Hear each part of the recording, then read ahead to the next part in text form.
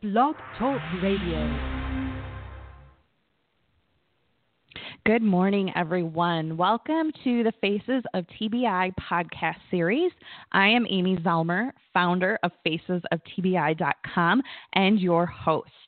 Today, I will be chatting with Dr. Alison Alford about sports concussions in children. This episode is brought to you by Minnesota Functional Neurology, a Minneapolis-based clinic staffed by a caring and progressive team of functional neurologists who are experienced in treating post-concussion syndrome, chronic pain, dizziness, whiplash, and headaches.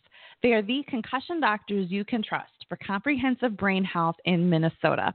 They've greatly helped me and many others in the Twin Cities. Find them online at mnfunctionalneurology.com. Hello, everyone. I am Amy Zellmer, and you are listening to Faces of TBI, a podcast series for survivors by survivors, raising awareness about traumatic brain injury, one podcast at a time. For those of you who might not know who I am a TBI survivor from a fall on the ice in February of 2014. I am a frequent contributor to the Huffington Post and Thrive Global, and I volunteer on the Brain Injury Association of America's Advisory Council, and I very recently released my second book, Embracing the Journey, Moving Forward After Brain Injury. You can learn more about me and the podcast at facesoftbi.com. Be sure to also check out the Brain Health Academy that I have co-created with Sue Wilson from CTE Hope while you're on the site. You can also follow me on Twitter and Instagram at Amy Zellmer. So today my guest is Dr. Alison Alford, and Dr. Alford was born and raised in Lancaster, Pennsylvania, and attended undergraduate at the University of Miami, obtaining a BS in psychobiology. She then attended Jefferson Medical College in Philadelphia, and then did her residency and fellowship at Virginia Commonwealth University. In 2012, she became a board-certified child neurologist. She had a strong interest in headaches and studied to obtain her second board in headache medicine in 2013. She became the only board-certified pediatric headache medicine specialist in Virginia. She currently lives in Richmond with her husband of 13 years and 2 young children and a loving golden retriever. So welcome to the podcast, Dr. Alford. I'm so happy to have you here today. Well, thanks for having me. I'm excited. So I have to ask, what is your retriever's name? I was just going to say I'm glad you mentioned him. His name is actually Vader. Vader. As in Darth Vader, yep. Yes, yeah, I tease my husband. He's the love of my life, so there you go. Aww. I love when people put something interesting in their bio like that. And I know in my bio I say that I travel. I'm a Yorkie rescue mom, and I'm addicted to Starbucks coffee. So I always love when people have a little bit of their personal life bio as well. Well, especially with being a headache specialist, I can't admit to my Starbucks habit. I do have one. I just don't typically say it out loud. Not really good for I have business one sitting right in front of me. So I know you're in Virginia. So I know you guys have had crazy weather too, but we just got dumped on here in St. Paul. We just got dumped on like 18 inches of snow this weekend, and it's ridiculous because it's April 16th. So this morning I was bound and determined to get to Starbucks because I had to get out of the house. So that's so funny. Yeah, we fortunately here in Richmond and Glen Allen where I'm at, we didn't have tornadoes, but I know Lynchburg and some other places west of here actually are without power and stuff right now, tornadoes and heavy thunderstorms last night. So hopefully they're all okay out there. Yeah. That's a really good segue into talking about headaches, because I'm sure that you hear this all the time, that the weather causes headaches. I know. No. So we got dumped on Saturday and Sunday, but like Thursday and Friday, oh my gosh, I had such a headache. And then once it starts raining or snowing, I'm usually fine. But it's that lead up to it, that pressure change. And I'm sure, you hear that all the time dealing with people with headaches.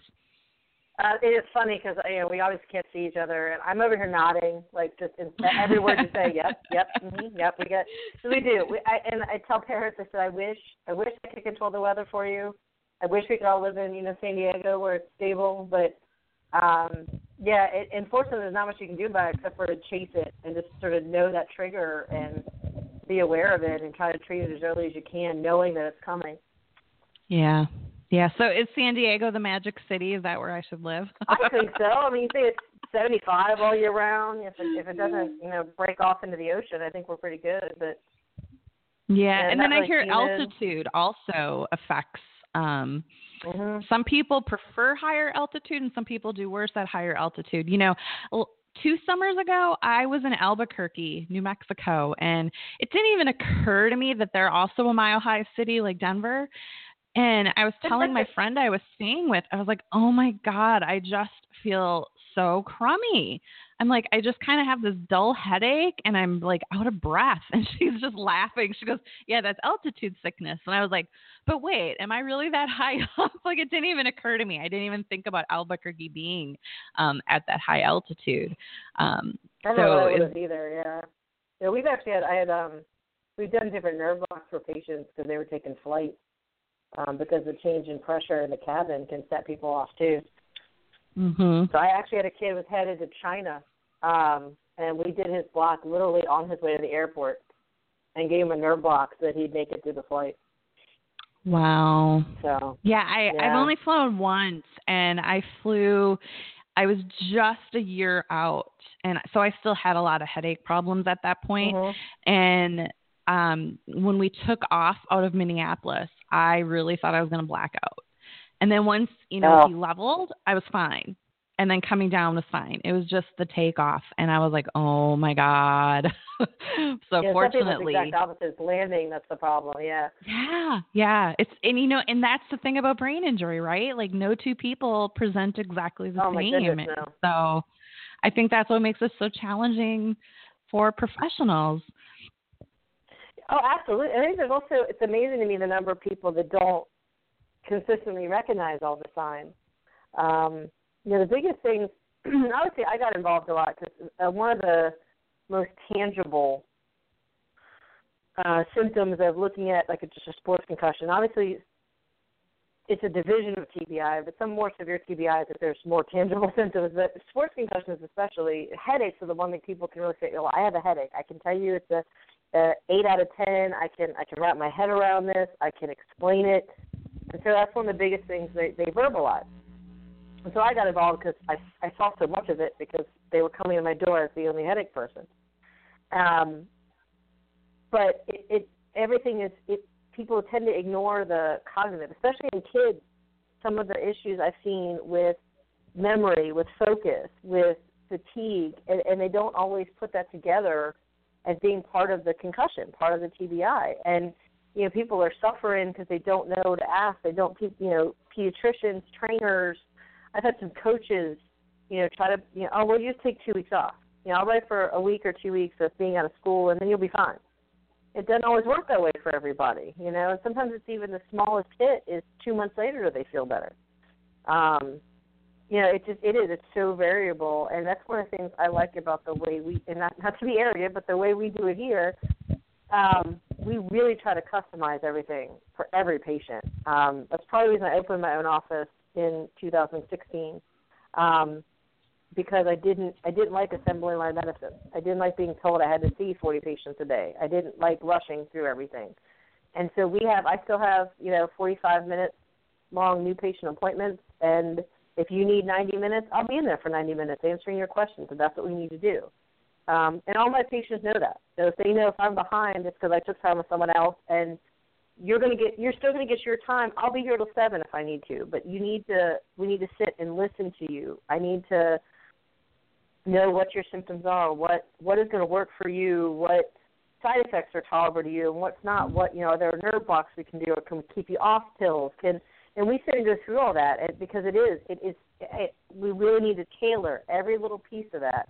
And I have a very good team of therapists I partnered up with a couple years ago that are doing phenomenal work from that end for concussion. So we're not all in one place, which I would love to be, but we have good communication back and forth that we might as well be in the same building. But it's challenging, but it's fun. And I get to see them get better. Like, we really do work with you, and they get better. But it's hard. Do you offer any craniosacral therapy with your therapists? Yes, they do. Yeah, and I've actually sent people that, specifically with the neck pain and things, I've sent them just for that. And there's a couple girls that are really good at it. We also do, like I said, I from my end can do occipital nerve blocks and some sphenopalatine ganglion blocks, which are relatively unknown. But we're getting great results by doing it and sort of numbing up that input, at least from a headache standpoint, coming from the neck, that they don't feel it so much. But, yeah, I really like the craniocervical release. Yeah, craniosacral therapy was the first thing that helped me. I was about 15 months out, and I had that constant 24/7 fuzzy, foggy feeling in my head.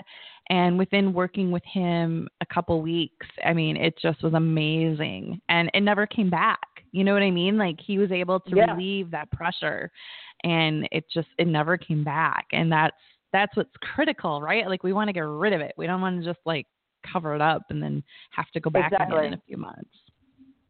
Yeah, that's what a lot of medicines are going to do. Is I'm just going to shove medicine side effects with you if we're not addressing the problem. So, yes, I tell every time I said, I mean, a lot of people think, oh, well, I need the neurologist. Like, really, you don't. You need the therapist. I'm really band-aiding it until the therapist fixes the problem.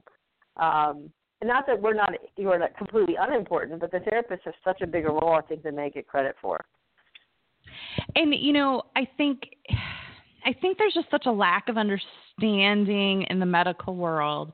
I think we're starting to bridge the gap, but it's slow. But I think there's such a misunderstanding. And so, like, your primary care physicians, because that's usually where you end up going, is just to see your doctor typically, and they send you to the neurologist. And the neurologist typically doesn't know what to do with you, especially if it's just, mild TBI. They really don't know what to do with you. At least that was my experience. And that's not what they're trained for either. They're trained for finding diseases such as Parkinson's and MS and dementia.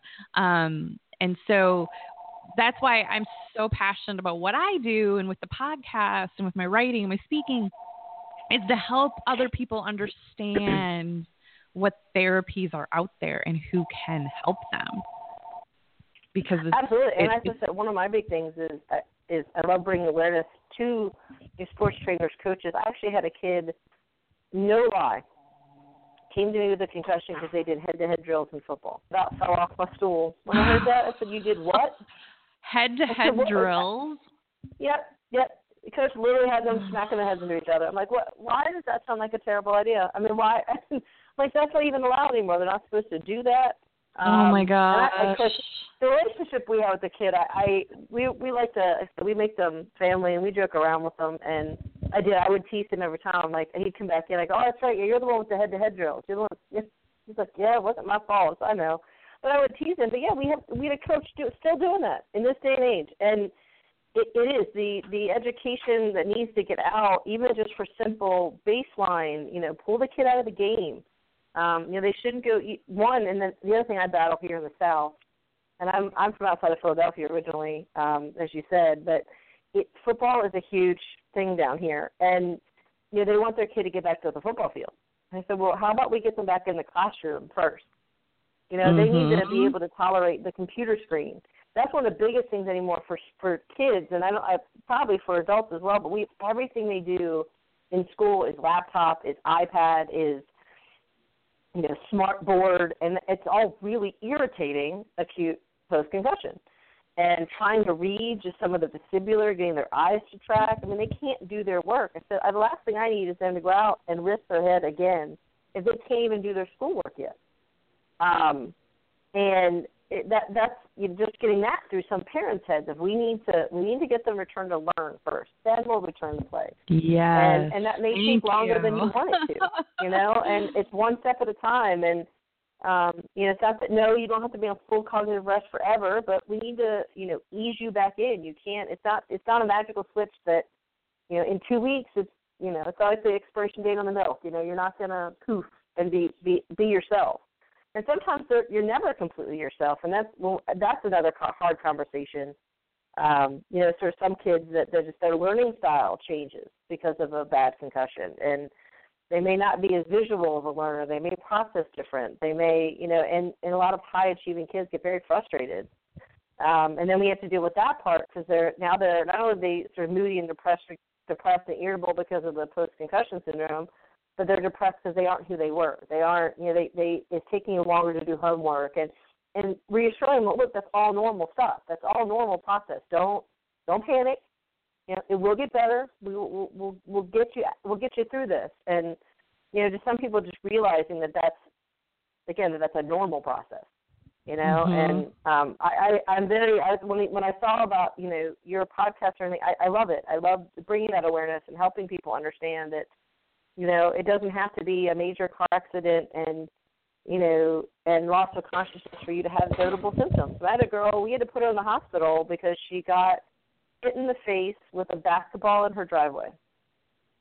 And had a concussion bad enough and headaches bad enough as a result of that. She had to go in the hospital for an IV. Wow. And that was a basketball, bouncing basketball in her driveway with the neighbor. And I have kids that have been in car accidents. I have,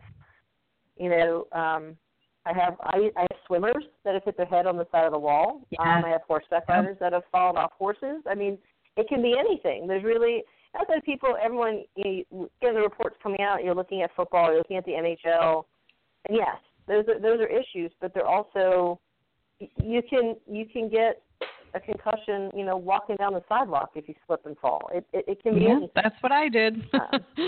Exactly, yeah. So we don't have to wrap our kids in bubbles either. They still need to live their lives, but we need to be aware of what the signs are and looking for it. And I'd rather be super cautious and have people come in and say, you know what, you don't really need me, you're going to be fine. And then 2 months later going, I don't know why I'm still not better.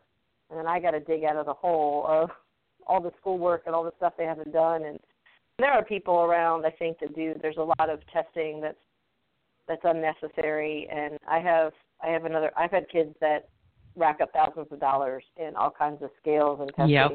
And barely have seen a therapist. I'm like, no, that's we need to get you to spend your money on physical therapy if the insurance isn't covering it, and not all these other computer tests that tell you a number. I mean, not that they're useless, but some of them are. But yes, some of them have a role. But yeah, I did. I actually had a very good friend of mine who's in physical medicine and rehab, who are much more trained in concussions than neurologists, and he taught me everything I know. And so if he ever hears this, Dr. Dillard gets a fantastic shout-out for educating me the right way.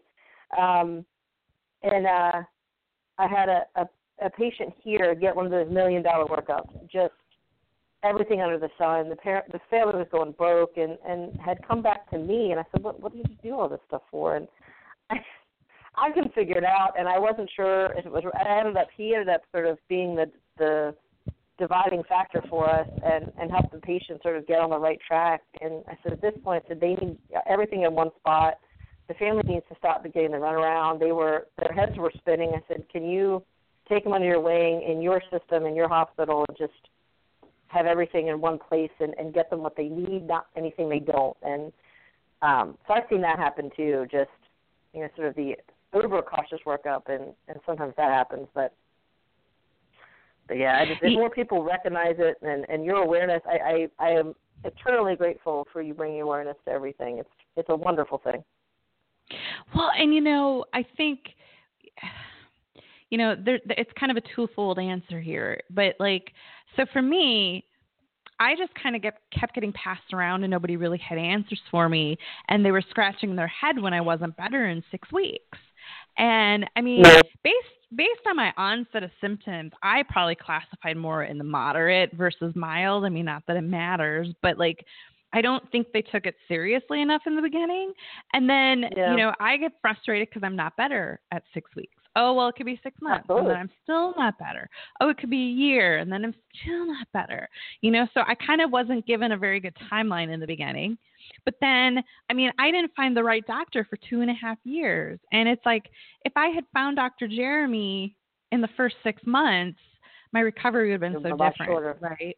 I mean, Oh, I might absolutely. not be here right now though either, right? Like, you know, like I might not be as passionate about it. So everything happens for a reason. But it's like, it's frustrating that people just aren't finding the right help soon enough. Oh, I get that just in headaches in general. And, you know, it's finding the right specialist and the right expertise it's critical. And I have a lot of people, you know, that'll come to me and, you know, I've seen a neurologist. No offense to a general neurologist, but just like, that's like me trying to treat epilepsy. I can do it. I was well trained in it. I had fantastic mentors in it, but it's not my passion. It's not the articles I read at night. It's not what I do all day. You're better off seeing someone who's an epileptologist, and so they should give me the headaches because we do it differently. We know what we're doing. I recognize the signs. So it really is. It's critical, and you do get better faster when you have the right people in the driver's seat. And I've had some kids that, you know, they try to go back too soon, and you get that backslide, which is equally frustrating. So they lose all the ground they had gained, and that's a horrible experience too. It is. It can be very frustrating. Some of it we're still learning from the medical side what the timelines are. I think at one point we really felt solidly that it was 6 weeks, and that's what it should be. And the research is showing so much more. And I think there's a lot yet to be written about concussions and, and their risk, and so much yet. And so some of it, that frustration you guys as patients feel, is our lack of knowledge. And I promise we're working on it. It's just not fast happening. But. And, you know, it's like a double whammy. So concussions themselves aren't quite understood. And then headaches are even less understood, right? So it's like this double whammy. I think you were talking about sort of getting passed off. Yeah, some of that I also feel like when the only real symptom they have left, if they haven't pinpointed the irritability, the insomnia, some of the focus, if that's kind of being ignored, so they're running around thinking, oh, I just have headaches. I have headaches ever since I had my head, and that's all the patient tells you. You know, they get blown off sometimes just for that. I mean, I see that, especially girls. Oh, you're just stressed.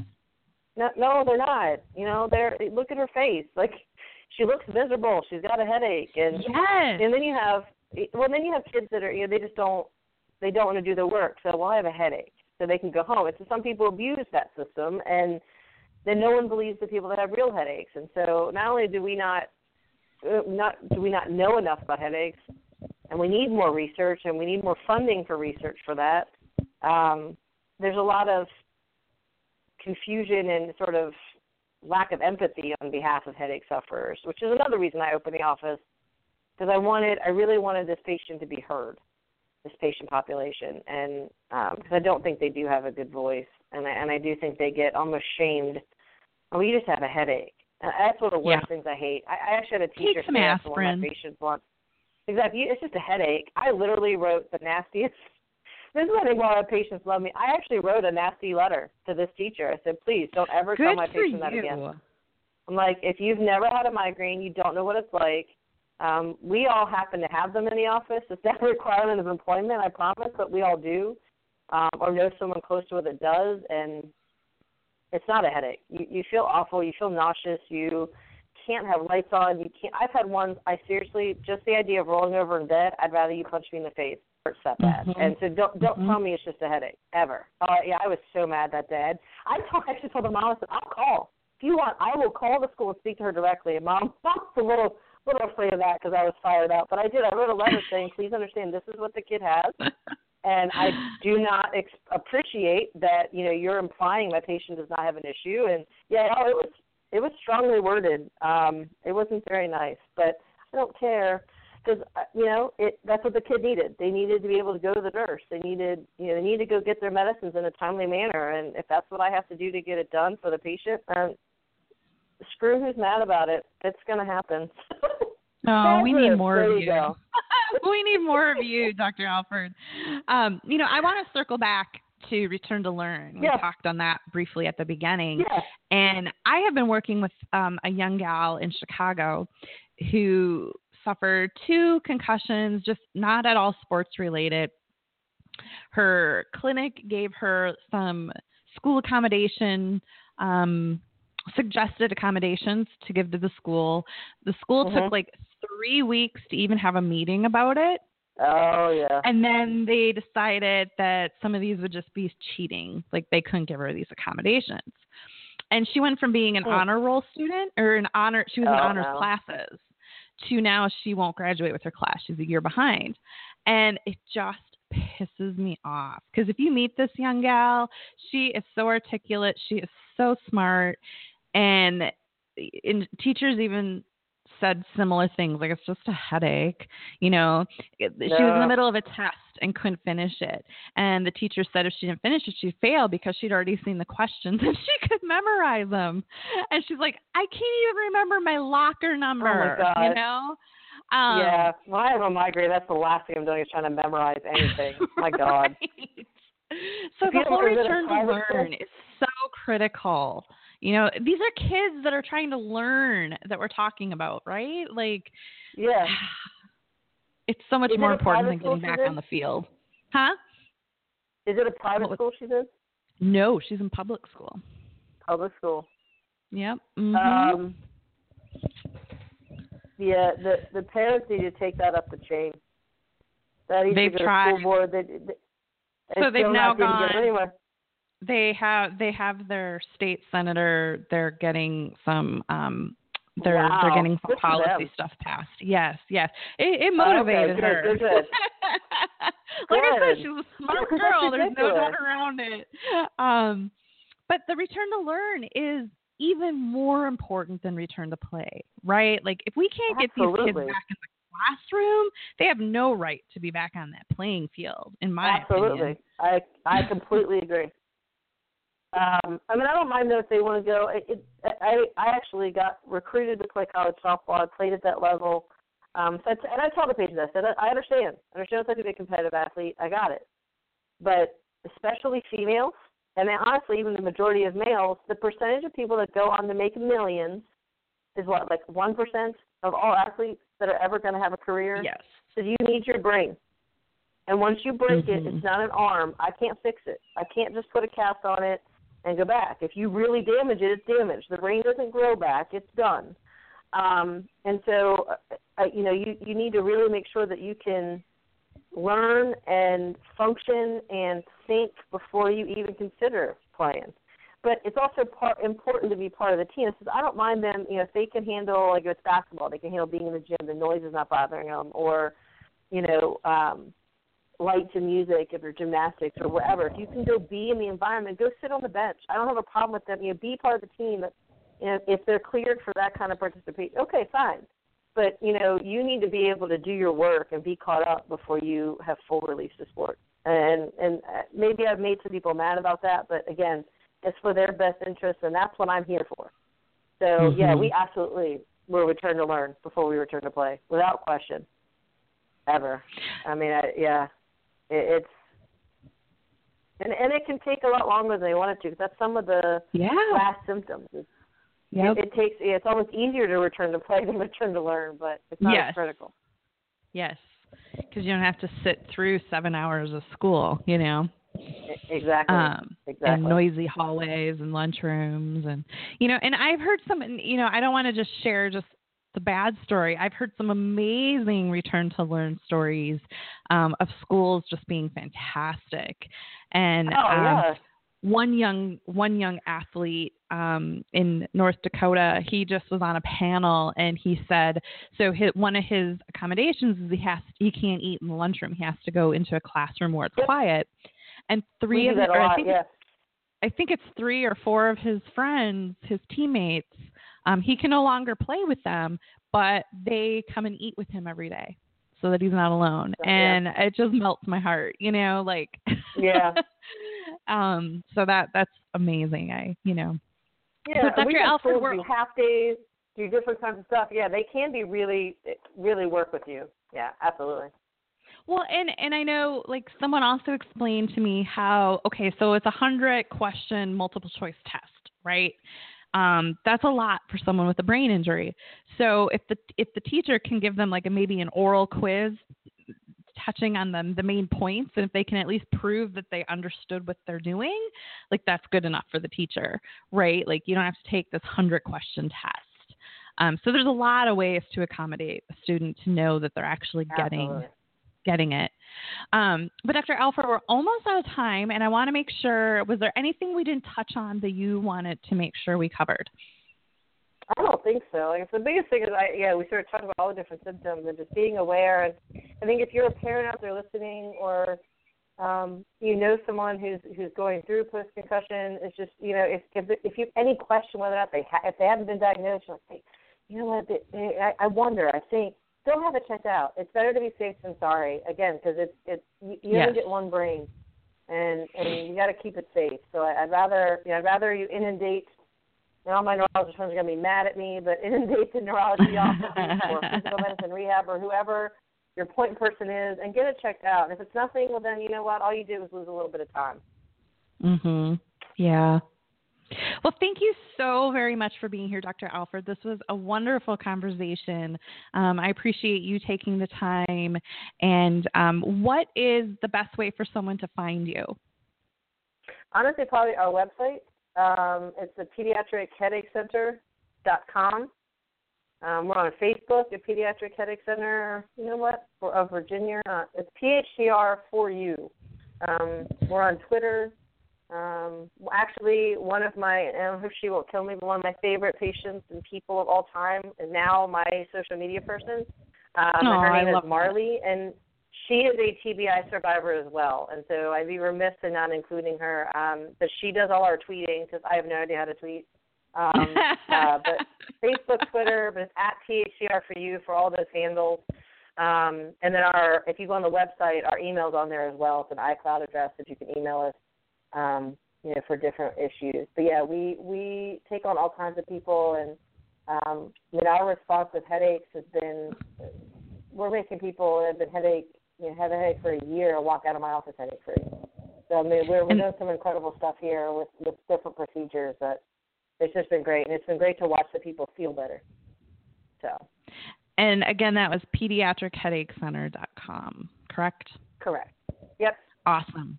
Well, thank you so much for being here. This has just been an awesome conversation. I could chat with you for days. I know. I've had so much fun. Awesome. Thank you so much. And thank you, everyone, for listening. I really hope that you enjoyed today's show with Dr. Alford. She had some really, really solid advice for everyone with headaches and concussion and return to learn. So I hope that you guys got some golden nuggets from her. And just a reminder that you can find previous podcasts and upcoming episodes at facesoftbi.com. You can also follow me on Twitter and Instagram at Amy Zellmer.